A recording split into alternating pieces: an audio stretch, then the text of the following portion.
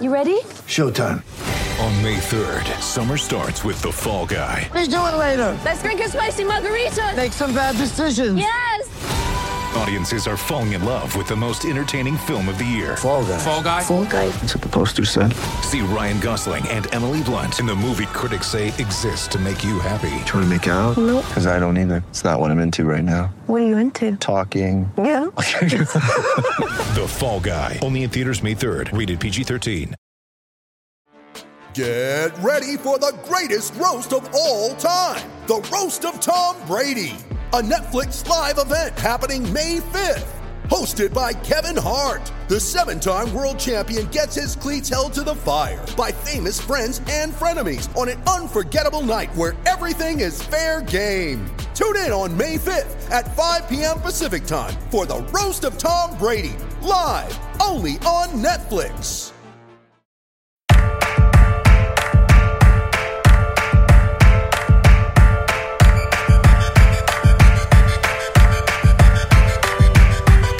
I'm in this world and they made me Welcome back to 32 Fans. I'm Alex Chester. With me, as always, is Wheels Wienerker. Wheels, I'm really excited for part 2 of our movie podcast with our guest, Av, who's back for another go as well. So welcome back, Av. Hey, guys. How are you?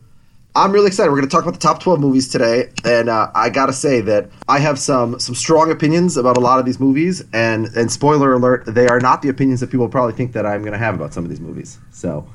Oh, wow. That's a great, it's really like everyone's going to listen now. Plot twist, or are they? No idea what you just said. Well, we'll have to find out. Well, but a movie we discussed last time that you've seen since then, do you have any takes on that? And we're talking about Menashe. Yeah, I really liked Menashe.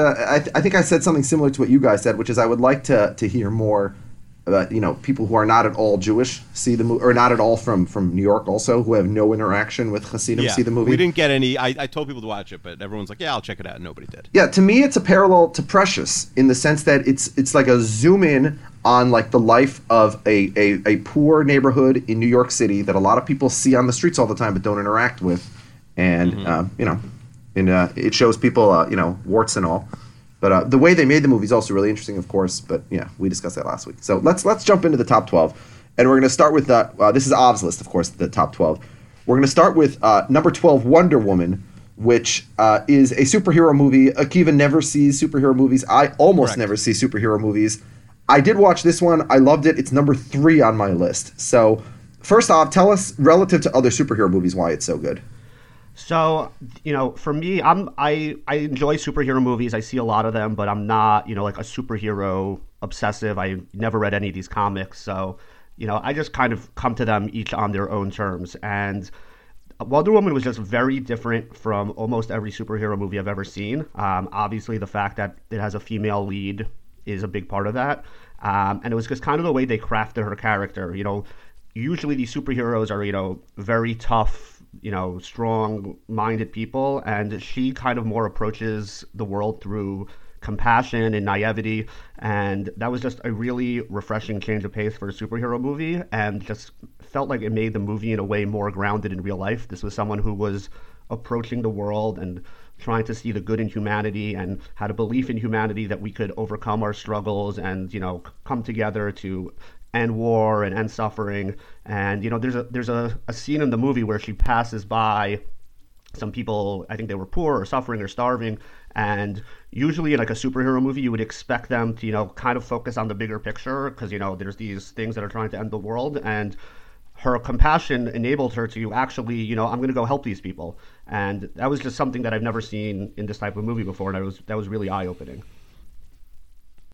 What about you, Keith? You don't usually even watch superhero movies, right? Well, not usually. I didn't watch it. Oh, you did not see Wonder Woman either? No, you said okay. I don't see superhero movies. All right, so let me tell you, I saw Wonder Woman for the same reason I saw Get Out, which is another movie in a genre that I would ordinarily never watch. And it's because I was on HBO Go, and it was there, and I was like, well, it's so easy to watch. I don't even have to, go into my Podcasters Guild, screener. So I'll just watch this. The last superhero movie I had seen was The Dark Knight, which friends, especially Mike Zim, insisted I see because it was different than all the superhero movies. And guess what? I hated it. So I think that, the reason I like this is it wasn't a superhero movie. It was largely a period film, which is my favorite kind of movie. It was like a movie about World War I. And it's like... So your favorite kind of movie is a period film? Yeah, well, yeah, and that's why I like, That's so like broad though. It's like your favorite type of movie is like. I like movies that take place in previous points in history involving, significant figures. It's this, look, the reason I love Game of Thrones, even though it's fantasy, is because it's mostly a period drama about sort of like the Middle Ages, obviously in another world. So that's part of it. Obviously, I have a huge crush on Gal Gadot. My only slight flaw with Wonder Woman, obviously for those who watch Fargo, the TV show, the actor David Thewlis plays the bad guy in the last season of Fargo, and he's so evil, and his face is so evil that the moment I saw him in Wonder Woman, I immediately knew that he was going to be Ares. So like part of that suspense was ruined for me.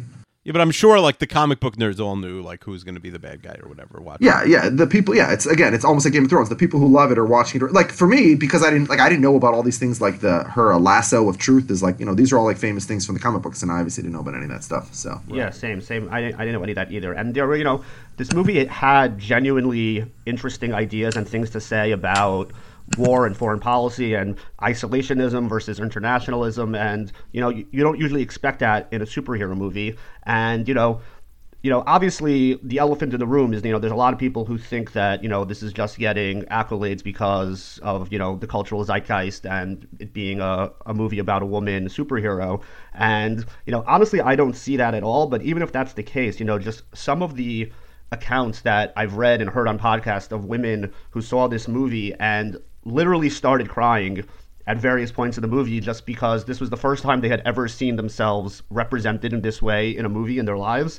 And I've heard even some women say, this is the first time I understood why men like superhero movies, because they had never experienced seeing themselves on screen just like kicking ass and fighting and being awesome.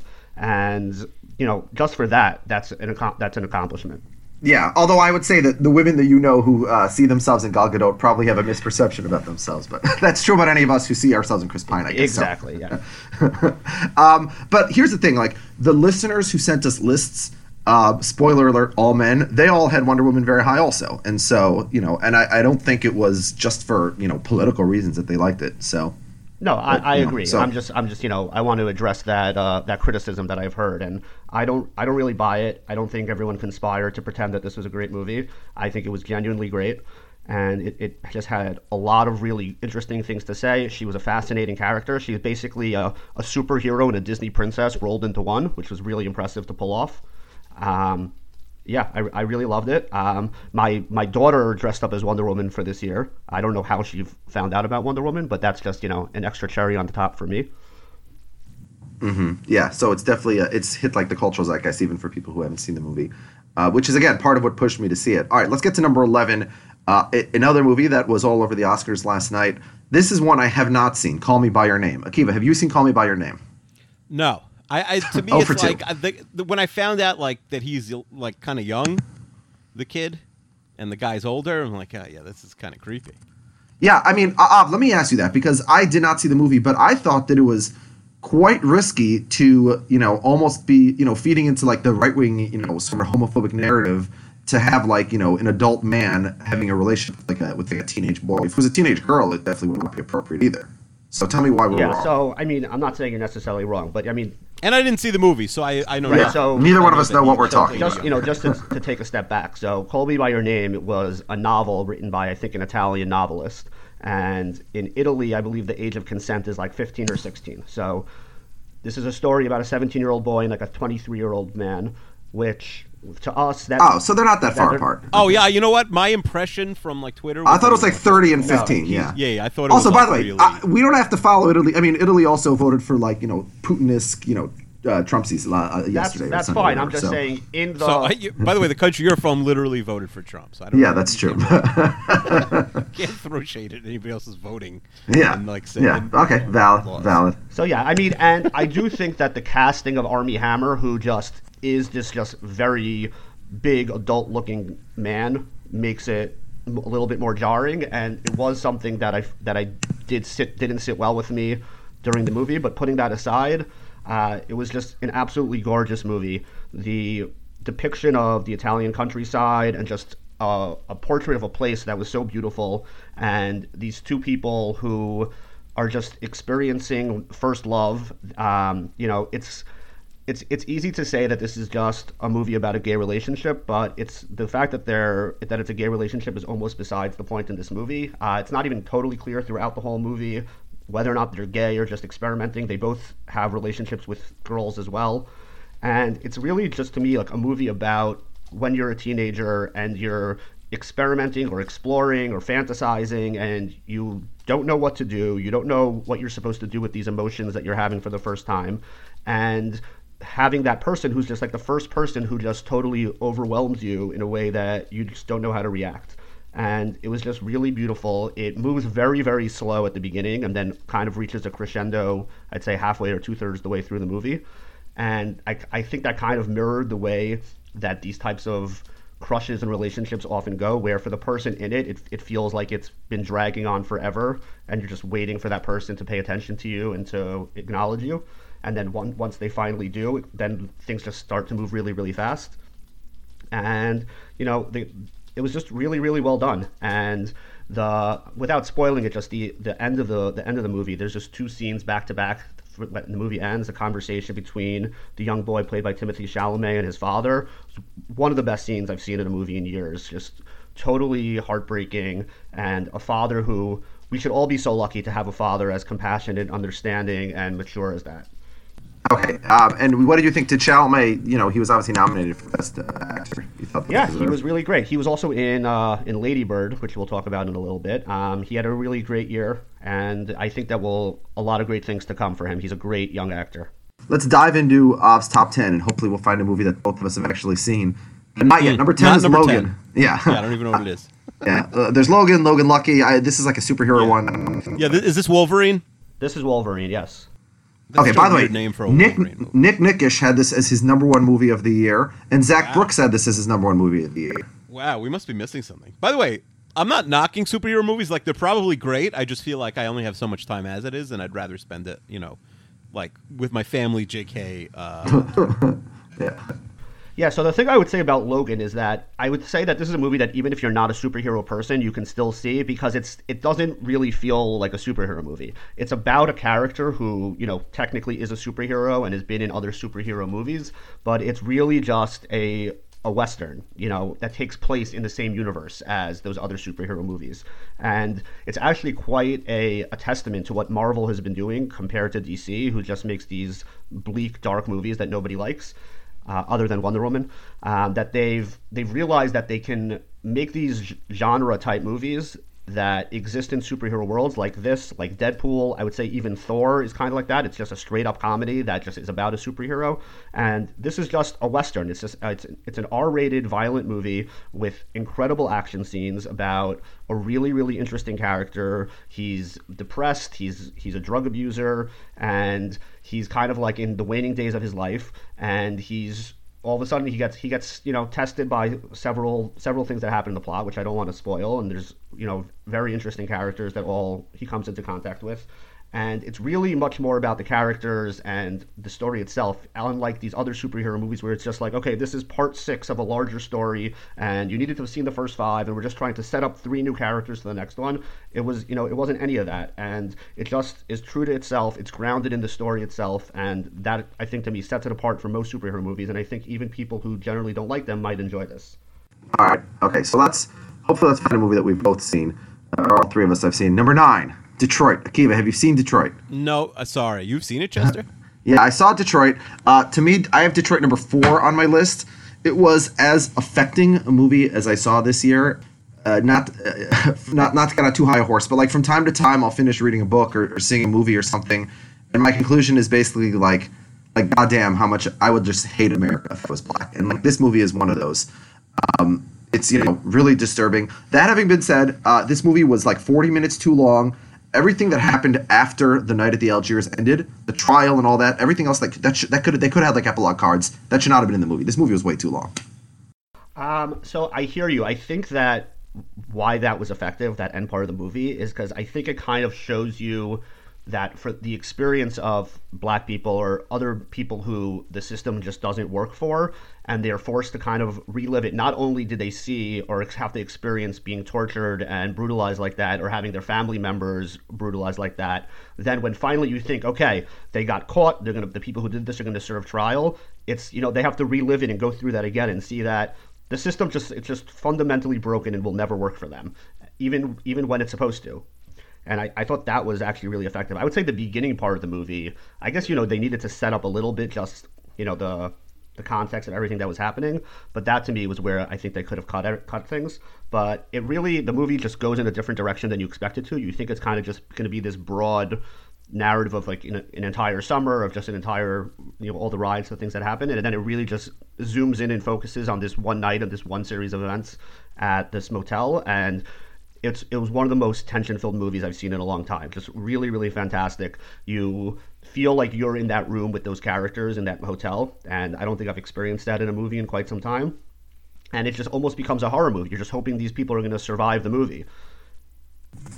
Yeah, I mean, it has a feeling of like Dunkirk in a sense in the beginning. It's just like a bunch of random scenes from one sort of panel, and then then all of a sudden it turns into actually having a narrative. So they could have cut some of the beginning, could have cut some of the end.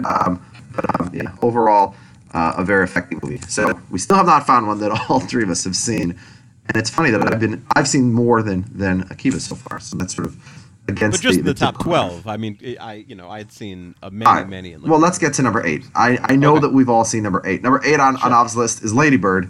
I have it number 5 on my list. Akiva, where do you have Lady Bird? I have it at 8. To me, Lady Bird is... Oh, no, sorry. Av has it at number 8. I have it at number 6. To me, it's a really, really, really, really well done, like, thoughtful movie, but I don't know if it breaks any new ground. Like, I feel like we've seen this movie before, just slightly worse, and the acting is really good. I'd say, like, Saoirse Ronan is, like, 98% believable as an American. But to me, it's like we've seen this coming of age story. This is just like it's out of like the YA, like the young adult sort of version of it, and it's into more of like, okay, this is like Greta Gerwig's sort of more sophisticated vision. I don't know. To me, like, would you watch Lady Bird again? I don't think I'd watch it again. Maybe we're not the intended audience. So yeah, I'm here. So. I'm to your point. I actually preferred last year's The Edge of 17 of this type of coming of age movie about a sassy female teenager. Very similar. I'd say they're almost even. So the thing that stuck out to me about this movie, and I would remember, you're supposed to pit female movies against each other. That's what. Of course. No, it just reminded me of each other. So no, they're very similar. No, I agree. So. When I saw this movie, I wasn't totally taken by it, and then it stuck with me for some reason. And I think the thing that stuck with me was the way it portrayed the parents. And I guess it was a little bit depressing for me to realize that I'm starting to resonate with parents more than teenagers in movies. So yeah, maybe this is our problem. So that's just something I'm gonna have to sort out on my own. But I just thought the parents were just very deeply drawn. I mean, the father is just the warmest, gentlest soul that you could imagine. Just an absolutely great father. Mm-hmm. The mom obviously is a much more complicated character. She's... I agree. In a bad version of this movie, like, at least one of the parents would have been a total zero, and you wouldn't have known anything about it. Correct. And, so the mom is, she's emotionally abusive, she's verbally abusive, she's horrible in lots of different ways. But as the movie goes on, you really get to see what's below the surface, and you really start to feel for her.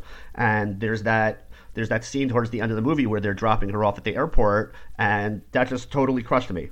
To watch her experiencing that, it reminded me of one of the final scenes of Boyhood when the mom goes through a similar thing, and her son is so excited to go off to college, and she tells him, "This is the worst day of my life. I've been spending my whole life dreading this day that you're going to just go out and be on your own, and basically my life as I know it is going to be over." What do you like better, Boyhood or? Boyhood is probably my favorite movie the last 10 years, so not even close. Yeah, I had Boyhood number 1. And just looking at my last 4 number 1s, Florida Project, American Honey, 99 Homes, which I know is nobody else's number 1, and Boyhood. Yeah, Boyhood is my favorite of the 4 also. Yeah, so but this I thought this was a really really good movie. Saoirse Ronan was fantastic. Greta Gerwig is gonna make a lot of great movies to come, and I'm excited to see those. So yeah, I mean, I think I didn't love it as much as some people did, but I really really enjoyed it.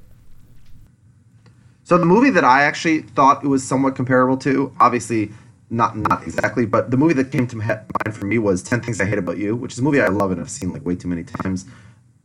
Set sort of in the Pacific Northwest in high school, and sort of the Julia Stiles character is sort of similar personality wise to Lady Bird. I thought it was good. I thought the hype was a little like, not to like, get on the wrong side of the woke police, but if this movie was made by a man, would it have been celebrated the same way? Because like we've seen a lot of movies about teenagers, both boys and girls. And so, as Akiva said, I don't know if this treaded that much new territory. It did very well what it did, but I don't know if it was necessarily a unique film. So, and people acted as if it was like a totally unique film. I don't know. I think Maybe it I'm also wrong. did a good job by setting it in the past instead of the present, and just kind of really capturing a time and place in just the culture, just at the turn of the century. So for people who are now, the older millennials who are approaching their 30s or in their 30s, it was just, I think, was extremely resonant. That just kind of captured what their childhood was like in that moment. All right, let's get to number 7. I have not even heard of this movie, although I see one listener who was this top 10 as well, Zach Brooks. What is Ghost Story? A Ghost Story was probably the strangest movie I saw. Actually, Colossal was probably the strangest movie I saw this year, but A Ghost Story was up there as well. So, in A Ghost Story it starts out being about a couple played by Casey Affleck and Rooney Mara, and it's not a spoiler to say that in like the first 5 or 10 minutes of the movie, Casey Affleck's character dies, and when the doctor, or I think actually Rooney Mara's character in the hospital, puts like the bed sheet over him because now he's dead, and walks away, and then a few seconds later he becomes reanimated, and it's just Casey Affleck standing under this bed sheet for the rest of the movie, and he goes back to the house, and he basically for a good period of time is just basically watching Rooney Mara just in solitude and observing her and reacting to her, but obviously he's dead and he can't do anything about it, which kind of really puts him and the audience in the same place, because you just have this observation ability but you can't do anything about the situation, and it's torturous and frustrating, but also become just this fly on the wall to watching somebody else going through this unbelievable grief and solitude, and it's just a really haunting and beautiful movie. I really would recommend anyone who hasn't seen it to go see it. I've probably already told you too much about what it's about, just because the experience of just seeing this unfold without knowing anything about it, it was just wonderful. And it just, there's just it has a lot to say about time and how ephemeral the body is, and just the nature of grief and what it means to connect with other human beings, and it was just absolutely magical movie. And did you see this movie? No, I had seen it on an initial list of Av's that he had seen, and I started watching it, and then after 15 minutes, I'm like, I'm going to watch something else first, and I never got back to it.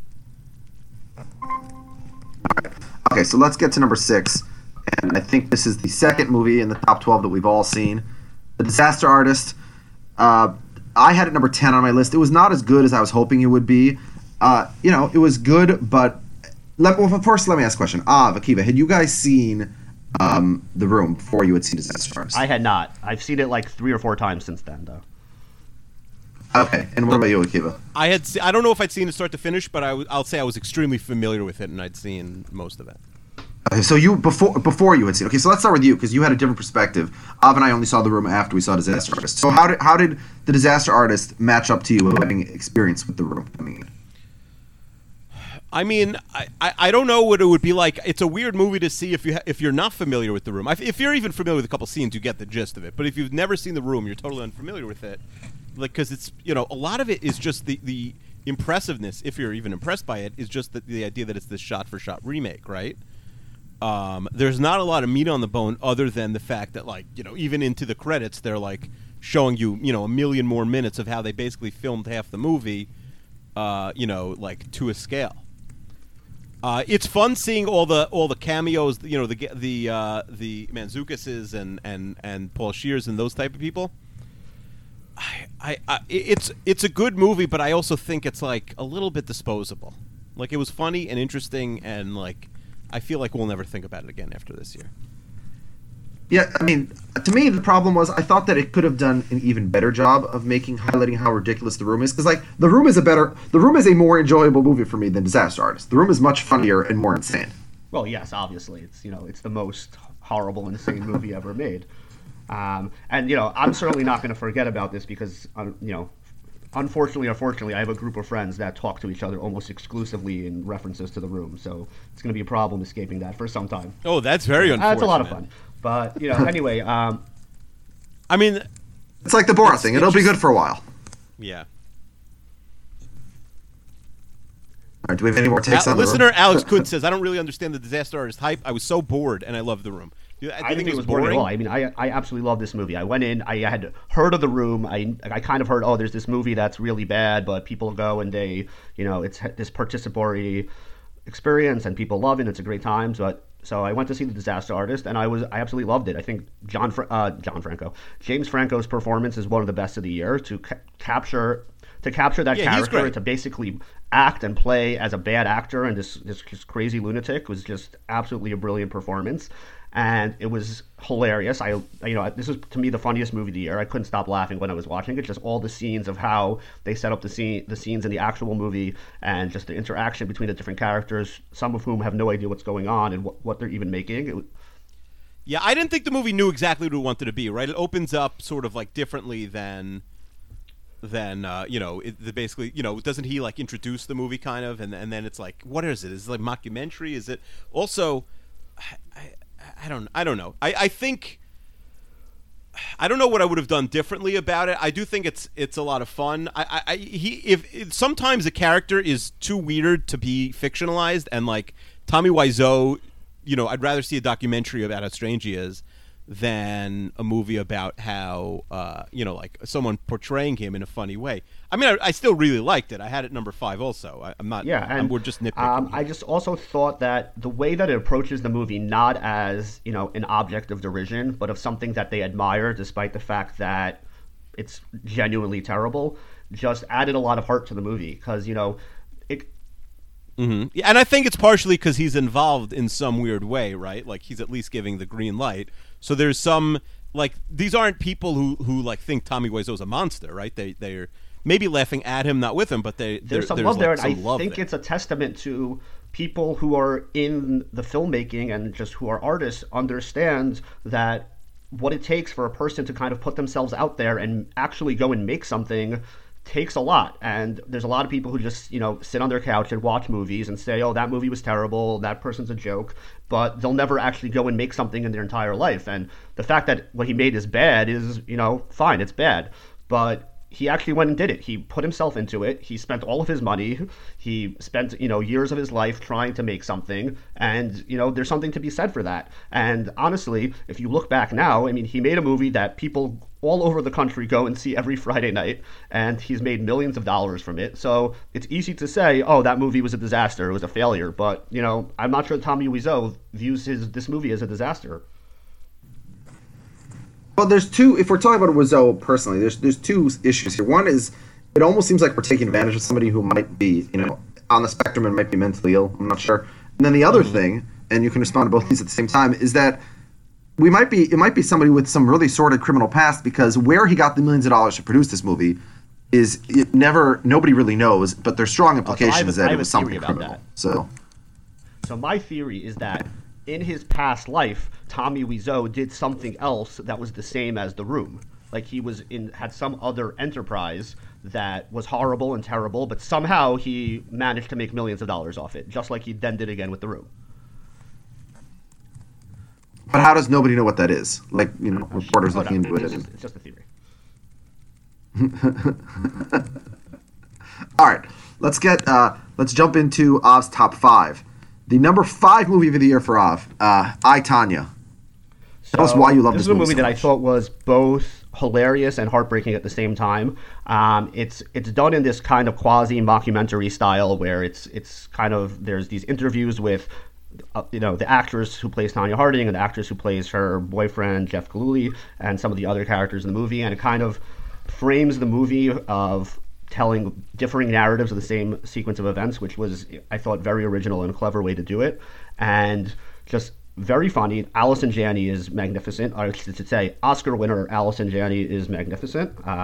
And it's also just this really heartbreaking story of someone who lives a life of abuse, who is abused by her mother when she's a child, and then is abused by her boyfriend and then husband. And when finally she, thinks she's about to make it to the top, she turns into this punchline and then is abused by the media and, all of us for the rest of her life, who, she became just this total punchline. And, whether or not she was involved, we don't really know to this day how involved she was. And if she was involved in... We're pretty sure. Well, hold on. I think that's something the movie implies, which is quite false. I mean, we know for certain that she was very involved. I mean, she had her handwriting. She almost certainly wrote down the address of the practice facility for Nancy. It's important to note, and the film does not note, that Nancy Kerrigan was, by every account, very nice to Tonya Harding and gave her no reason other than being better with her and maybe prettier than her, why she would dislike her. Because Nancy Kerrigan, ironically, now is kind of viewed as an ice queen, no pun intended, and is generally viewed as sort of people in figure skating by not be, like. There's a reason why she's not the color commentator, right? She's the most famous figure skater, and I think part of it is she's not really viewed as like a peppy personality. But at the time she was all business and seemed to have by all accounts have been nice to Tonya Harding. Tonya Harding, it's nice to know her backstory, but I think this movie had to half focus on Nancy, half focus on Tonya for you to really appreciate it. I hated it. I'm gonna be like, I hated it. It wasn't one of the worst movies of the year, but it easily, based on the story, should have been one of the top 5 movies of the year, and it's not even anywhere near my top 10 because it's totally bogus. First of all, it's way too long. This movie is insanely long. They should have cut so many things. They didn't even get to like certain things. Allison Janney's amazing as the mom, and you really feel like that she is a monster. But first of all, Margot Robbie is probably like too pretty for you to sort of like get the, even though like frumping her up to play Tonya Harding. You only feel one half the story. There's none of the other skaters, Christy Yamaguchi or Midori Yuto, or even it's not about them. It's only about characters. I understand, but like you were portraying this like very. It was such a big deal, and I don't know. To me, it was just so much worse than it. Fair enough.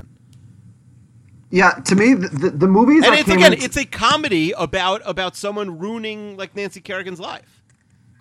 Yeah, the movies I came into the most excited to see this year that both let me down a little bit were Disaster Artist and this one even more. I was so pumped for this movie.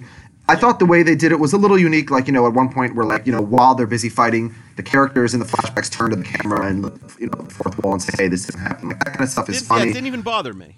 But no, it wouldn't even bother you. They do it they do that on purpose. It's not like an accident.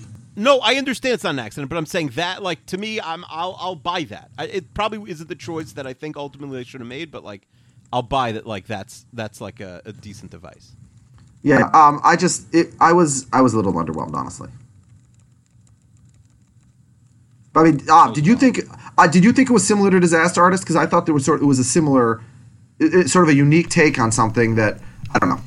To me, they were very similar. They were both kind of. I love both of these movies. I guess to some of Akiva's points, I guess I wasn't as invested in the real events. I'm not as familiar with those. I mean, I remember it as a kid, but it's not something that I've checked back in at any time since then. So it's kind of just this story that happened adjacent to something I remember from a long time ago. So it kind of just had a little bit of nostalgia for me, but I didn't really get too swept up in the exact details. So, I don't really care whether or not it's how true it is how involved she was. And I guess that to an extent, that's kind of one of the points of the movie is just, we all have our own narratives and our own truths. And, for what it was saying about Tonya Harding and her life, I thought this it rang very true to that, to just this person who had been so enclosed and encompassed in abuse her whole life that she couldn't really see outside of that. And it is like, there's this line towards the beginning where she says, Nancy gets hit one time and everyone loses their shit, but I got hit every day of my entire life and nobody cared about that. And that doesn't make anything. If assuming that she was involved, it doesn't make what she did right. But it doesn't mean that you can't also have understanding and empathy for a person who suffered. Doesn't mean that it But the movie implies that it does. She came to the Golden Globes and had like a seat of honor. Right. What happens? She lost her mind so like thoroughly after the Golden Globes. I think that at the time she was for sure going to be part of the Oscars. Also, sort of faded from the consciousness. But after she said like, "You need to pay me like $50,000 to have an interview," at that point everyone was out on her because they realized like, "Oh, she's back to like her old ways." I do think it brings up an interesting point of like when Quentin Tarantino makes his Charles Manson movie next year. Like, obviously, if Charles Manson was still alive, like he's not going to be interviewed, or maybe someone would have, but like he wouldn't have been part of it, or he was in jail anyway. But like the idea of like if someone is truly a monster, they're like. Then they're not going to be part of the movie. And Tonya Harding, not a monster, but also not a good person. I feel like we were maybe, I don't know. I feel like she's never really apologized. She's never really admitted guilt, and we're just like letting her back in. Like, does time heal all wounds? You know, I don't know. It was weird that she was sort of involved in making many similar movies. The Margot Robbie role, the person playing this not great person would never have like spoken to her, but it felt like they were like becoming buddies, like her and Tonya Harding, at least like publicly. Yeah, I mean that was definitely the perception. I think you're right. If she had played her cards better, she would have showed up at the Oscars, and then it would have looked really bad. I think, especially for a year where it definitely would have happened. A year where we're supposed to be, not glorifying, violence against women. But, yeah. Number 4, The Big Sick. I think we all saw this one. You have it number 4, so it's one of your favorite movies, so let's hear it. This was just, to me, a very beautiful, warm, funny movie, just about relationships and relationships with our loved ones, with our parents, with our significant others, and it was just really, like kind of like 3 relationships, one layered on top of the other, that the most important relationship in his life was the least important relationship in the movie, and it was just interesting to see that kind of reversal. And it just kind of examines different types of relationships. You have the arranged marriages, you have the more modern romantic, just meet somewhere. You have the relationship between Emily's parents, played by Holly Hunter and Ray Romano, which to me was the most interesting relationship in the movie. Those two were both fantastic. And yeah, 2 more parents that were really, I mean, especially Ray Romano, who's given a little bit more to do than Holly Hunter, like parents that really could have been just like nothing characters, but end up really carrying big parts of the movie. Yeah, and I just thought it was really interesting. It kind of just lays out 3 different types of relationships and doesn't really make an argument for what's the best type. It's easy to poke fun at the arranged marriage, but it's arguable that, his parents and his brother have the most stable, healthy relationships in the movie. But obviously that's, most of us would prefer the type of relationships that we have where you go and you meet someone and it's romantic and you fall in love with them. But it was I just thought a really beautiful movie. It, a lot to say about religion. There's that scene towards the end of the movie where he's confronting his parents about, the fact that he's dating this white girl that they're unhappy with. And he just asks them, if you wanted me to be a Pakistani Muslim, why did you bring me to America? What did you think would happen? And I thought that was just a really powerful scene. I think, those of us who are in, the Orthodox world could probably resonate with that a lot, and probably is the type of question that many of us would ask our parents, or that one day our children might ask us. And, I don't know that we have a good answer to that necessarily, but it was really thought-provoking. It was I was really taken by it. Yeah, I have it number 3. It's a story I was pretty familiar with, just like they're on like the indie alt comedy circuit, and I've heard this story on podcasts before, at least parts of it, but it still felt fresh and super interesting being put in the movie. Like my only quibble was the very end, which I guess I won't say what the last scene is, but the last scene was unrealistic, and also the scene, which I think is in the trailer, towards the very, it might even be at the very beginning, I forget, where she calls an Uber and it's him. That's, there's no way that ever happened, like especially in New York, in Chicago or wherever they were, where there's a billion Uber drivers. But he was the closest.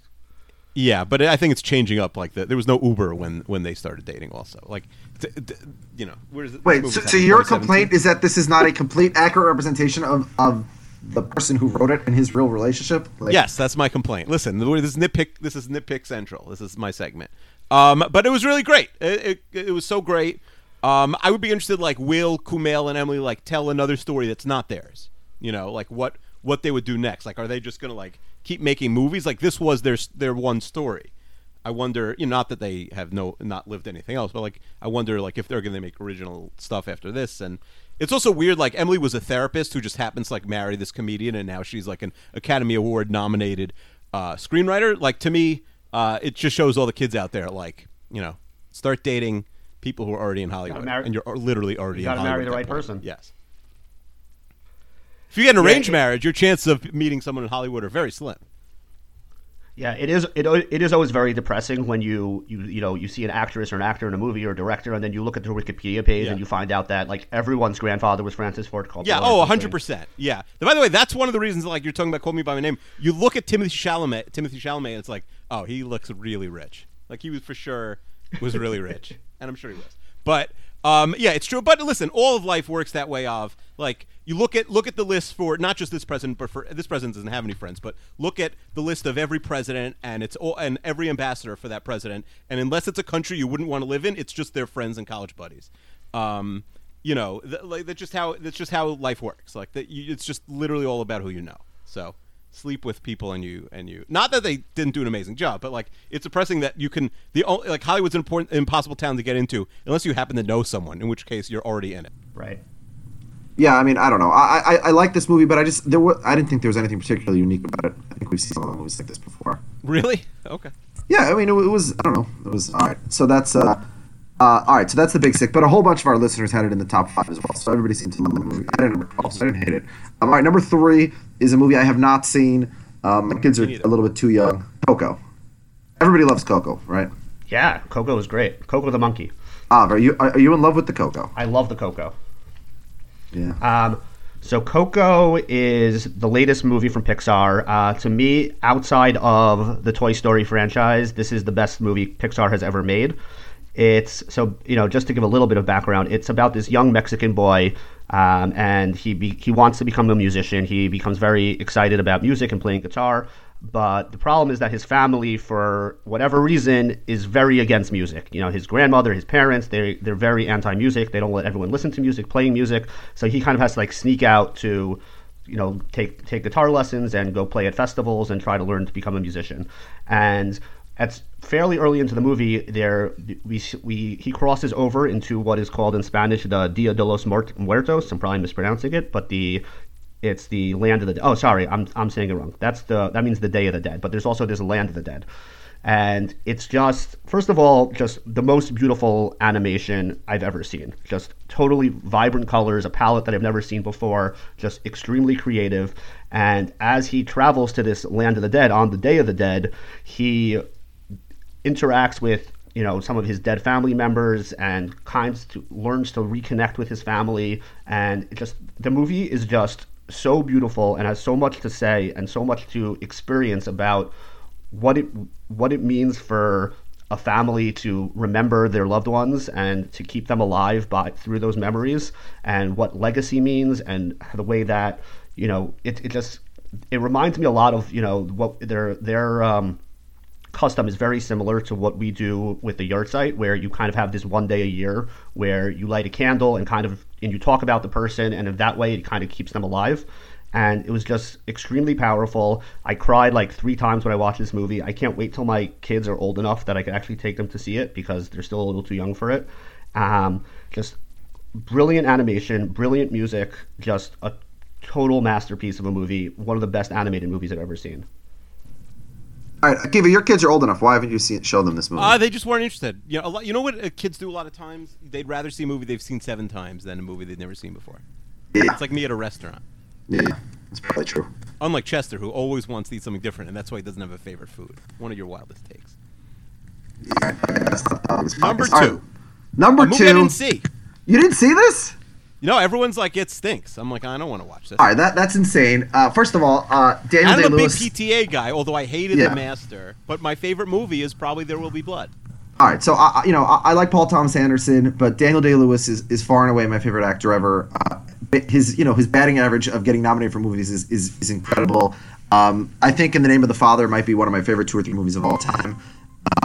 But I had some issues with Phantom Thread. So first off, tell us why it's the second best movie of the year. So, I mean, I was going to be in the tank for this. Paul Thomas Anderson is my favorite filmmaker alive. I find his movies to just be absolutely magnificent, and Phantom Thread, like any of them, is just, it's the way he uses sight and sound, the visuals, the score, just like the sounds of it in a house to just totally immerse you in the world of the movie and just transport you to where it is just like unlike anybody else. I don't think anyone else is on his level in his ability to do that.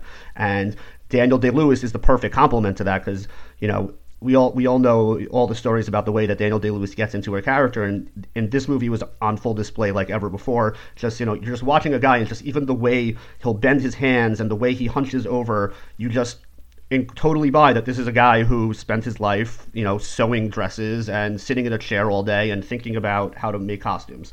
And so, just to begin with, it has an aesthetic that very few movies ever do.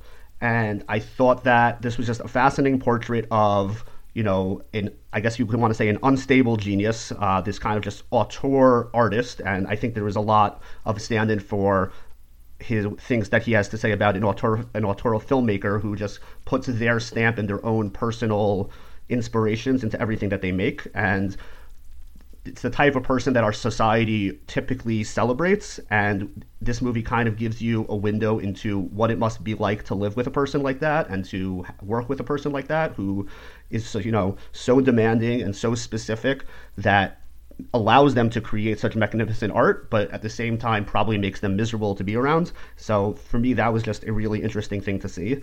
And the relationship at the center of this movie was also absolutely fascinating to me. Just to have these two people seemingly extremely independent, extremely strong-willed, to just become totally codependent and trying to make the other person dependent on them. And as the movie into the third act turns into this psychological thriller that really just like keeps you on the edge of your seat, and you just don't know what to expect, what these characters are going to do. And I just absolutely loved it. I think this is a masterpiece. I think that there's a lot of people who are going to be off-put by it, but I think if you actually sit down and watch this movie in its entirety, unlike Jennifer Lawrence, that you'll just find it mesmerizing.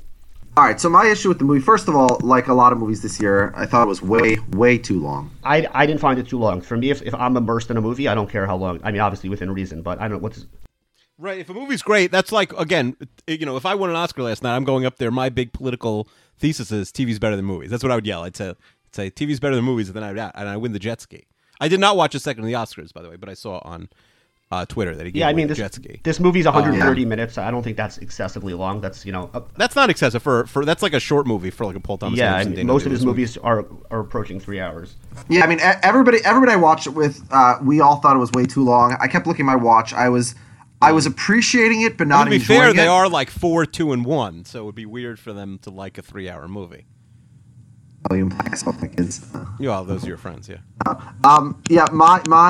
It was a movie that as I watch it, I appreciated it, but did not enjoy it. As I think back on it, I enjoy it more, which frankly is the same as Get Out, which we'll get to. But to me, the issue just was that a lot of it was really boring and really slow. I agree with the last third goes in directions you're not expecting, dramatically so, and so it gets credit for that, obviously. But overall, I just thought that, I don't know, I was expecting more for Paul Thomas Anderson. If Daniel Day-Lewis is done with movies, and I give this movie demerits because apparently Daniel Day-Lewis was so depressed making this movie that's what partly made him decide that he's done with movies. To me, I think he'll be back. It's 2018, 2022. He will have a movie out.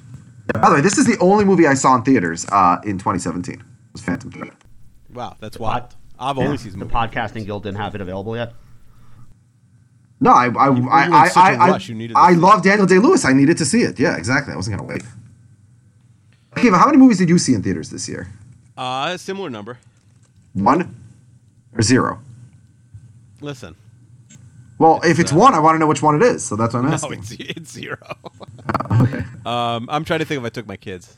That involves getting out of the house, so I understand that's not the thing you're gonna do. All right, let's get to the number 1 movie of the year. This was another movie I had no interest in seeing. I do not like horror movies, and I was just like, everybody was worshiping this movie, and I was like, yeah, whatever. And this movie was so good. I watched this movie the first time, and it was sort of like Phantom Thread in the sense that I was appreciating it, but not really loving it, just because I hate the feeling of horror movies or thrillers, whatever you want to call them. And I was like, well, I'll definitely never watch this again. But I appreciated it so much that afterwards I immediately, started chatting with Av and telling him my thoughts, and he was telling me all these things I hadn't even noticed. And then the more I Googled, I learned even more and more stuff about it. And then my wife, who does love horror movies, that's like her favorite type of movie, I convinced her to watch this, and I watched with her the other night. And the movie is so much more brilliant than I thought. Like on the second viewing, I loved it even more, and I think the third viewing, I love it even more. And my number one movie, not just of this year, but my number one movie, I think since 2000, my number one movie of this millennium is Get Out. So I absolutely love this movie. Wow. To tell me why I'm right or wrong. You're absolutely right. This will be the movie of 2017. When, in 5, 10, 20 Correct. years from now, when people talk about, the great movies, it'll be Get Out. It's just so brilliantly done. It's the way that it functions as a horror movie on its own, and just has a narrative, and it creates tension, and you fear for the characters, but it's just with so many layers of just absolutely brilliant things to say about race and society. The way it just totally skewers the white liberal Manhattan types who would proudly claim about they voted for Obama twice, and I would vote for him for a third time if they let me, but have probably never actually had a real interaction with a black person in their life and wouldn't know. Well, don't you think that in the sequel, like if there was a sequel to this movie, like there would be a guy saying, "Well, my favorite movies Get Out." Yeah, absolutely. That's exactly right. And I even saw somebody last night. I think it was a black person who tweeted, "All the people that want Get Out to win Best Picture are the type of people who would kill you in Get Out." And it. Akiva, where did you have this movie ranked? I have it as incomplete because I saw like most of the beginning, and then I fell asleep. I watched the last half hour. my and I God. can't rank it. What? Oh my I God. missed like 20 minutes. So if I don't see a full movie, if I skip like a minute of a movie, I'll go back. So for my rankings, Oh it's my incomplete. God. You like to criticize my movie takes. You are completely you're completely discredited. It would probably be after Ingrid Goes West, before The Disaster Artist. So in the 5-6 range. This is just unbelievably insane. This is a movie. What do you want me to do? I already knew how it ended, so I wasn't going to go back and watch the middle. First of all, you can watch it multiple times, as I'm telling you. I think the second viewing is more enjoyable than the first viewing. My instructions for all listeners: if you've seen this movie once, go watch it a second time. If you haven't seen it even once, we have to start talking about spoilers. So, stop listening right now, and I'll post in the notes when you can come back. But one of the things about this movie that makes it so incredible and so brilliant is the fact that from the very first scene of the movie, it tells you exactly what's going to happen in a way that no movie ever does. And even though it tells you over and over and over exactly what's going to happen, exactly how it's going to happen, it still completely blows your mind when it happens. It's like so brilliant. I don't even know how to describe it, but it's like the first scene of the movie, first of all, it's like a giveaway. Oh, and then we see that guy again. We don't even realize it. The friend, the comic relief friend, immediately says in the beginning, they're going to kidnap you and turn you into a sex slave, which is exactly what happens. Every single time, for example, the first time the father, Bradley Whitford, he says, I like to keep a piece of my mother in here at all times as they walk into the kitchen, and then we cut to Georgina. And they just keep doing things like that over and over and over. They're giving away the whole movie to you, and you don't pick up on any of it. It's just incredibly brilliant. Not to mention all the subtle things it's saying about, that picking cotton is what helps black people be free, or that using cell phone cameras is what helps people be free, black people be free. All these things which you don't even realize necessarily as you watch it. Mind-blowingly brilliant. This movie is incredible, and the fact that Jordan Peele is the first movie he ever made, it blows my mind. It's a real accomplishment, and they in general, it's the case that the best horror movies are the ones that are built on a layer of social or personal drama beneath them, and this just captures that perfectly. I know from one of the very first scenes where the main character, I can't remember, Daniel Kaluuya, is in bed with Allison Williams, and he asks her if her parents know that he's black, and she says, "Oh, is that something they should know?" You already see all the tension that's going to be in this movie. That it's just going to be, even if it was just a movie about a black guy going to meet his white girlfriend's parents for the first time, and they don't know that he's black. There's already so much there, and obviously the movie just goes in even more crazy and brilliant directions from there. There's just every scene in this movie is just so perfectly conceived. It's just such a complete finished product. It's amazing that he was able to make such a stunning movie. All right, I have a question for you, Av. Have you seen Citizen Kane? I have not. Okay, so I'm disappointed and surprised. Akiva obviously hasn't seen Citizen Kane because it was made before 1995. I've seen Citizen Kane. Oh, you have? I've seen the Citizen Kane of television, which is Saved by the Bell.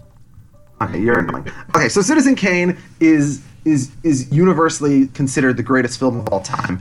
And the incredible part of Citizen Kane is that it was written, produced, directed, completely everything was done basically solo by Orson Welles, who at the time was, I want to Google this so I'm accurate, at the time he was 26 years old, I think. And it's kind of insane that this guy, his first ever movie, is considered like the greatest movie of all time. The only person in the history of cinema who I think can even be in the same sentence as Orson Welles already is Jordan Peele. For this to be his first movie, it just blows my mind. Obviously, Orson Welles never lived up to that, but it's impossible to live up to the hype of the greatest movie of all time. Didn't you always think, I wasn't like a huge Key and Peele stan, but I liked it. Wasn't your impression that Key was sort of like the superstar more than Peele? Yeah, I think that's probably accurate, and now we see how wrong we were. Right, Nothing against. I remember thinking like, wow, Chelsea Peretti, like she married like the I don't know, like the. Yeah, now she's chilling at the Oscars. Who saw that one coming? First row of the Oscars, yeah. Yeah. Crazy. Yeah, I also really liked how like smart the black characters in this movie are for characters in a horror movie. Like in that first scene where the guy's just walking the street, in every other horror movie ever, he'll be like, oh, there's a car, let's go see what's going on with that car. And he's immediately like, oh no, not tonight, and just like runs the other way. Obviously he still gets caught, it doesn't really help him, but he just has an awareness. And the similar thing when Daniel Kaluuya at the end of the movie, he's not interested in confronting the characters and why did you do this. He just starts killing them, and it's just great. Yeah, well, but not enough. And that's also realistic, how he also, even though he's figured it out, he hasn't figured all of it out. So, for example, he picks up Georgina because he sees her as his mom, even though he knows, or part of him knows, well, this is actually, the white woman, and this is a terrible idea. I'm at a loss for words. I just thought this movie was so brilliant. And, please go see it once, go see it twice, and then, and then go see it a third time. Okay. So, all right, can I make an announcement? Congratulations to Get Out on winning Ov's Movie of the Year. Chester, you're going to post Ov's movie ranking somewhere, right? I will tweet out my I have all my top 10s on a Word document since 1993, so I'll tweet that out.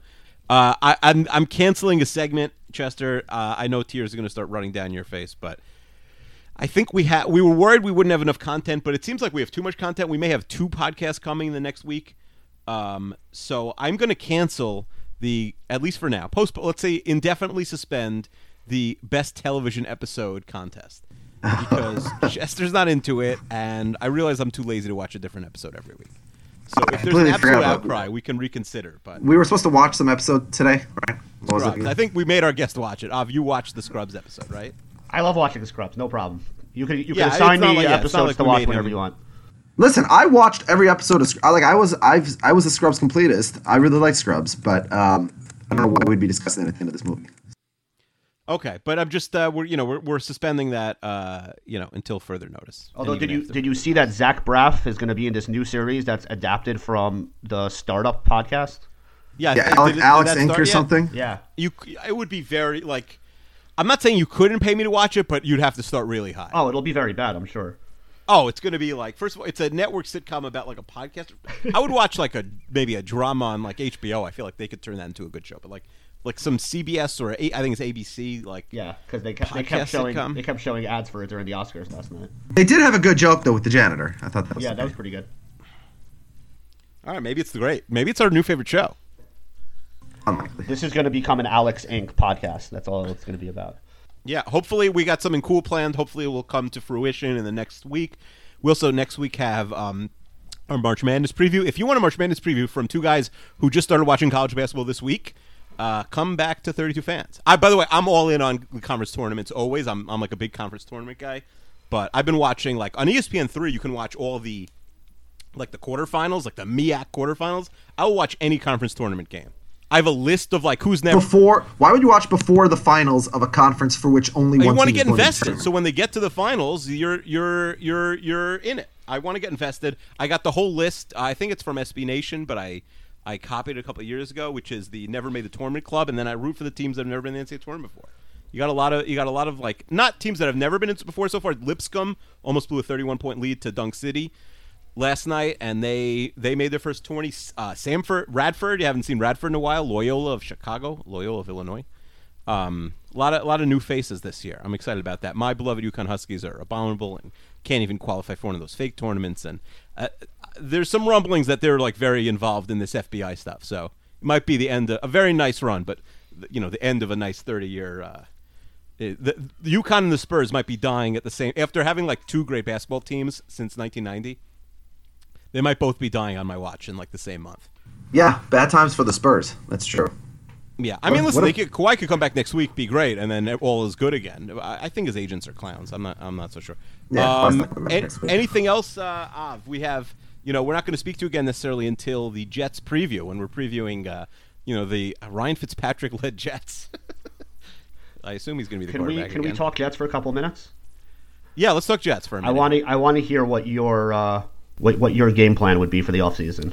Well, I was just talking. I never talk to people while I podcast, but in theory, if I was talking to someone, like I was talking to our friend Harold, and he said, "What do you think about if we signed Kirk Cousins?" Which I think Chester's team will probably end up signing Kirk Cousins. But let's say we beat them, and he just goes for the money, because we have more cap room than they do. If we sign Kirk Cousins, would you draft Saquon Barkley at 6? And I said I would never draft a running back at 6, no matter who it was, even if it was like reincarnation of Barry Sanders. Or at least the possibility of reincarnation of Barry Sanders. I wouldn't do it because there's just no value. We need so many linemen. We need a shutdown corner. There's no way I would pick a running back at 6. And then he said, "What about if you had to choose between Saquon Barkley and Josh Allen?" I said, I'd move up to 1 and pick Saquon Barkley to avoid picking Josh Allen, who to me is a franchise. We all know where this is going. It's going to be Josh Allen, and it's going to be a disaster. Oh, well, the funniest thing would be, what if the Browns pick Allen at 1 and Barkley at 4? That would be incredible. So here, my thing is, and Barkley might be great, by the way, but it's still running back at 4. What's your here's what I want the Browns to do, which would be the most Browns thing ever, but also kind of secretly brilliant in my opinion, is that I want them to take a quarterback at 1 and then take another quarterback at 4. It would be amazing, and then turn it into like a competition and like let them switch off games. The agents will burn down. It would be the greatest thing ever, and everyone would just laugh at them. But I think it is actually something to it. Well, what I think they're going to do is get McCarron, because he just said today that a report said today that he really likes A.J. McCarron. So I think they draft a quarterback and then they sign McCarron. But then maybe they're like, we could draft a project, says McCarron's our 2018 starter. And then they draft Josh Allen. Every team that takes a quarterback we don't want or doesn't take a quarterback gets us closer to maybe getting Rosen or Darnold. So, or Baker Mayfield. I don't think Rosen or Darnold is going to fall unless they have to trade up to get them. Well, listen, we might be able to trade up to 4 and get one of them.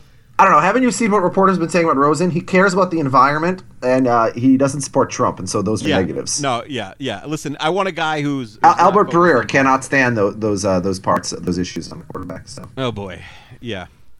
Listen, it's not going to be good. What about the Mets, Av? Are you optimistic about the Mets? Not really. I mean, listen, it all comes down to whether the pitchers can stay healthy. If they can, then. What's your ideal opening day rotation? Well, the first 5 games rotation. DeGrom, Syndergaard, hopefully Wheeler could be in there. Yeah, that's not going to happen. And then, I mean, I don't know. I mean, Harvey has been horrible the last 2 years. Well, what about Vargas? He's gonna. I'd rather not have him in the rotation until we need to. Oh, they just gave him $1 million zillion. Like he's in the rotation. They didn't give him the that 3 much. starter. Didn't Vargas get like $10 million a year? I don't know if it's that high, but that's not even so high anymore these days. No, first of all, DeGrom's not starting opening day because he's not ready. Like, maybe he could start the 3rd or 4th game if they're lucky. But I think it's Syndergaard, DeGrom, Vargas, Harvey, or maybe Harvey, Vargas. And then my 5th starter that I like is Seth Lugo. To me, he was last year he was in the WBC. He pitched like 8 games in WBC, and his arm basically fell off in March. But if you look, even last year, he was one of the unluckiest pitchers in baseball. 2 years ago, he was very quietly excellent, and I think he is a really good 5th starter. Matz is a write-off. I mean, you could try him out of the bullpen because he's a lefty, and you have him for a couple more years. You don't literally have to write him off, but to me, he's a mess, and Wheeler literally cannot throw strikes. So I think you go Lugo, and I'd even put Gesellman over those guys. Maybe. Honestly. I don't know. It's over Matz. Listen, if DeGrom and Syndergaard stay healthy and they could get. Yeah, if they pitch 60 games, like, we can only be so bad. Like, we're the type of team that you go up, you're like, oh, shoot, one more of those guys to stay healthy and be good, and then you could be a team. But if that doesn't happen, forget about it. They're not going to be good enough. Yeah, if they have moderate health, they should be in the wild card. Yeah, and listen, that's all you can hope for such a pathetic franchise. If they're in the wild card race, I'll be happy with that. Yeah, they're not good, but yeah. Chester, we'll do Mets and Twins previews closer to the baseball season. Yeah, I mean, are we going to discuss? Some of our listeners sent us. Our listener who deserves the biggest shout out actually is Phelan, Bob Phelan, who blew Av out of the water. He sent us a ranking of 103 big movie movies. 103 movies. What was his worst movie out of 103? Very nice. Very His nice. worst movie was 50 Shades Darker. Why did he see it? I don't know. He also saw the Emoji Movie. He saw the Smurfs, he must The have Lost gotten. Village. I mean, like, I don't want to. My wanna, Little like, Pony, speculate. Bad I don't Moms know Bob Christmas. so he's well, just but padding like the stats. his wife must have had so much dirt on him to take him to that movie. Like, there's like she must have caught him. Like, I don't know. I can't even imagine what he would have been caught doing to have to be dragged. Or to that he's movie. just run. He's unless he proceeds. he's just running up the score. Well, he said, I have to stop seeing every animated movie that comes out. Kids be damned. Yeah, but you don't need to see. You can like take your kids and then drop them off at the theater, come back later. You don't need to be seeing all these. Well, who can? I can't do that.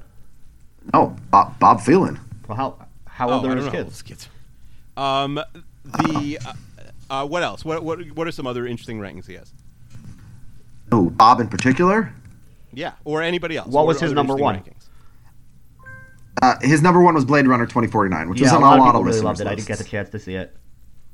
Yeah. By the way, Yeah. the Vargas contract was 216, so he's starting off. That's not backup money.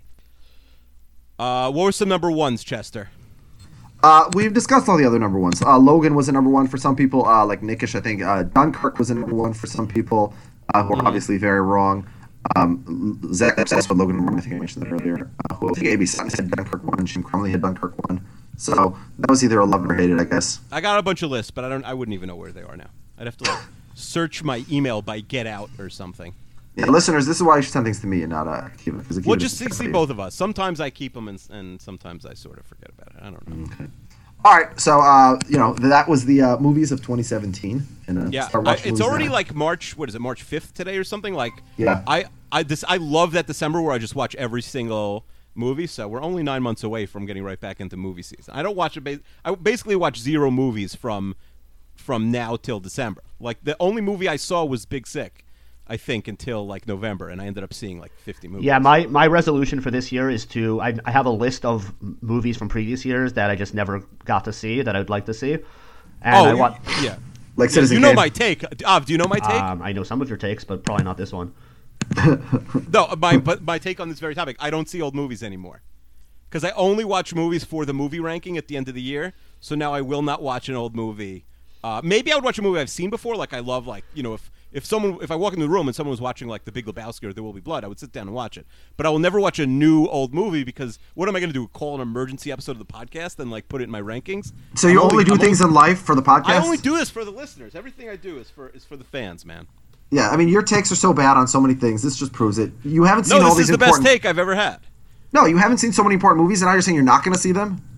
I will. I mean, unless if we do a podcast about old movies, then I would have to go see them. Like if you wanted to do a Citizen Kane podcast, you'd probably have to we'd probably have to get it sponsored. Like I'm not just watching it just to watch it, but I would consider it. Akiva, do you identify as more of a podcaster or whatever your real job is? I thought you were going to say a father. I don't identify as. Listen, this is a post-title society. I identify as a human, and barely, according to some people. Yeah. Parents, but this was a pleasure. Av, we'll talk to you perhaps when the Jets get ready to. Well, you guys should do an NFL draft episode. We always do an NFL draft episode. That's just that they move the draft like. Yeah, what's the deal with that? summertime. How come every other sport there's like a 4-day break, and the football it's like months till the offseason starts? What's the deal? It is weird. I think my grandfather said Joe when he got Jet season tickets to when they drafted Joe Namath that the draft was like before the playoffs. The draft was like in December of 68 and not even like January 69. Well, there might have been a race between the AFL and the NFL sort of at that time. That's a good point. Yeah, that was probably now I just feel like I'm just being strung along for weeks into thinking that we might get Kirk Cousins and. Right, the NBA draft sometimes is like 2 days after Game 7 of the finals. Yeah, and then they go from the draft, and also it's weird to have free agency for months before the draft. Yeah, it is weird to have free agency for months before the draft. Right, the NBA they would never have free agency before the draft. Yeah, NFL get your act. I'm sure they know what they're doing. I'm sure they make billions of dollars. They could move free agency later, but then everyone would sign. These are the only problem the NFL has is when they do the draft. So I do think what's his name, Shaq Griffin? Yeah, the guy who broke the with one hand the 40 time. Yeah, I do think like that. Like if Goodell has any smarts, like if he has any seichel, which we all know he does not, like they would literally just make him the face of the league now. You know what I mean? Just like bring him to New York and have him do like all the media rounds already, because it's a starless league and there's 5 famous players left in the NFL, and literally the trajectory couldn't be worse. And I feel like make that guy literally the face of the league, and and see what happens. David, you were just complaining to me before we got on the air that how much you hate disabled people and that he shouldn't even be allowed in the league. Oh, please! This could be somebody's first time listening. So they shouldn't know your true feelings. Oh, please! Listen. Everyone knows like I'm the wokest guy on this podcast. Yeah. By the way, if Donald Trump heard of him, he would definitely make fun of him. Oh yeah, Trump's gonna be like, I like my football players the old way. If Trump did a rally in like Tuscaloosa, he would. I prefer players with 2 hands. Believe I me. like my football players the old way with 2 hands. Yeah. By the way, it is really insane, like what this guy's doing. Like it's more impressive than Jim Abbott. Yeah, no, Jim Abbott stinks. By the way, do you know what my dad used to? Because people who know me, like, I'm not a very coordinated person in a lot of ways. Like, I needed like probably occupational therapy growing up. That's probably why like I married one. But like one of the things I was really bad at was buttoning my the arm of my shirt, like the arm level of my shirt buttons, like on a long sleeve shirt, by my wrist. You know what I'm talking about? I couldn't do it, and my dad would say like. My dad used to say like that's the one thing that Jim Abbott can't do, and like that's like one of 50,000 things that you can't do, dummy. So listen, there's a reason why I am the way I am. Or maybe he could do that, and it was like Jim Abbott can do it, and you can't. I don't remember what the I'm sure he shade can do it. is. Yeah, I'm sure he can do it. Yeah. All right. Before we offend anybody else, let's end this podcast. Thanks for having me, guys. Thank you all for coming. We'll be back next week with a new ranking, not of movies. Bye. Mm-hmm. Bye. Triple X along high. A delightful disaster. You jump farther and faster. You were always so full of surprises. Are your laces untied? What's the frown on your face for? And just what are the skates for now? Tell me which is your good side. Are you lonely at night?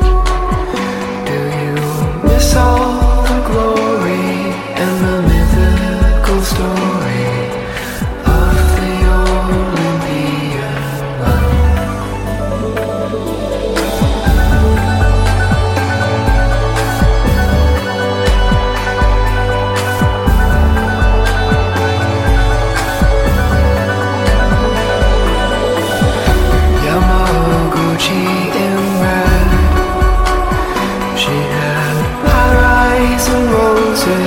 And red carpet poses, and her outfit was splendid. Nancy Kerrigan's charm, well, she took quite a beating, so you're notable of cheating. Can you blame her for crying?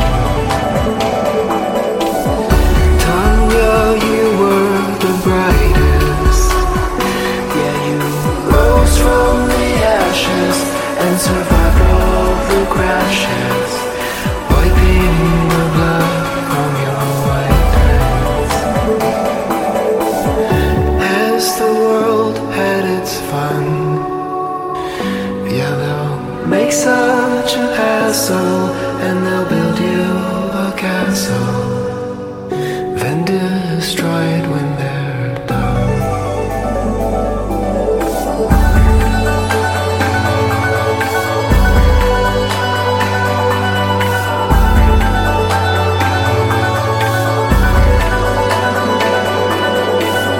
Tanya Harding, my friend, well, this world is a bitch, girl. Don't end up in a ditch, girl. I'll be watching you close to the end. So fight on as you are, my American princess. May God bless you with incense. You're my shining American star. Shining American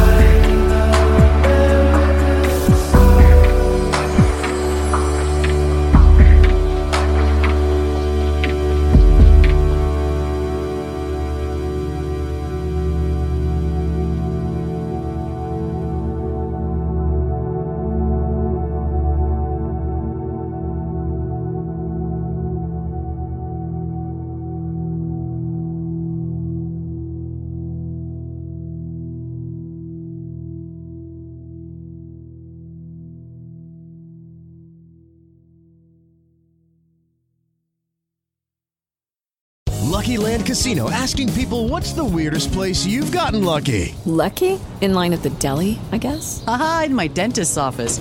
More than once, actually. Do I have to say? Yes, you do. In the car before my kids' PTA meeting. Really? Yes. Excuse me, what's the weirdest place you've gotten lucky? I never win and tell. Well, there you have it. You can get lucky anywhere, playing at LuckyLandSlots.com. Play for free right now. Are you feeling lucky? No purchase necessary. Void where prohibited by law. 18+. Terms and conditions apply. See website for details. Lucky Land Casino, asking people, what's the weirdest place you've gotten lucky? Lucky? In line at the deli, I guess? Aha, in my dentist's office. More than once, actually. Do I have to say? Yes, you do. In the car before my kids' PTA meeting. Really? Yes. Excuse me, what's the weirdest place you've gotten lucky? I never win and tell. Well, there you have it. You can get lucky anywhere, playing at LuckyLandSlots.com. Play for free right now. Are you feeling lucky? No purchase necessary. Void where prohibited by law. 18+. Terms and conditions apply. See website for details.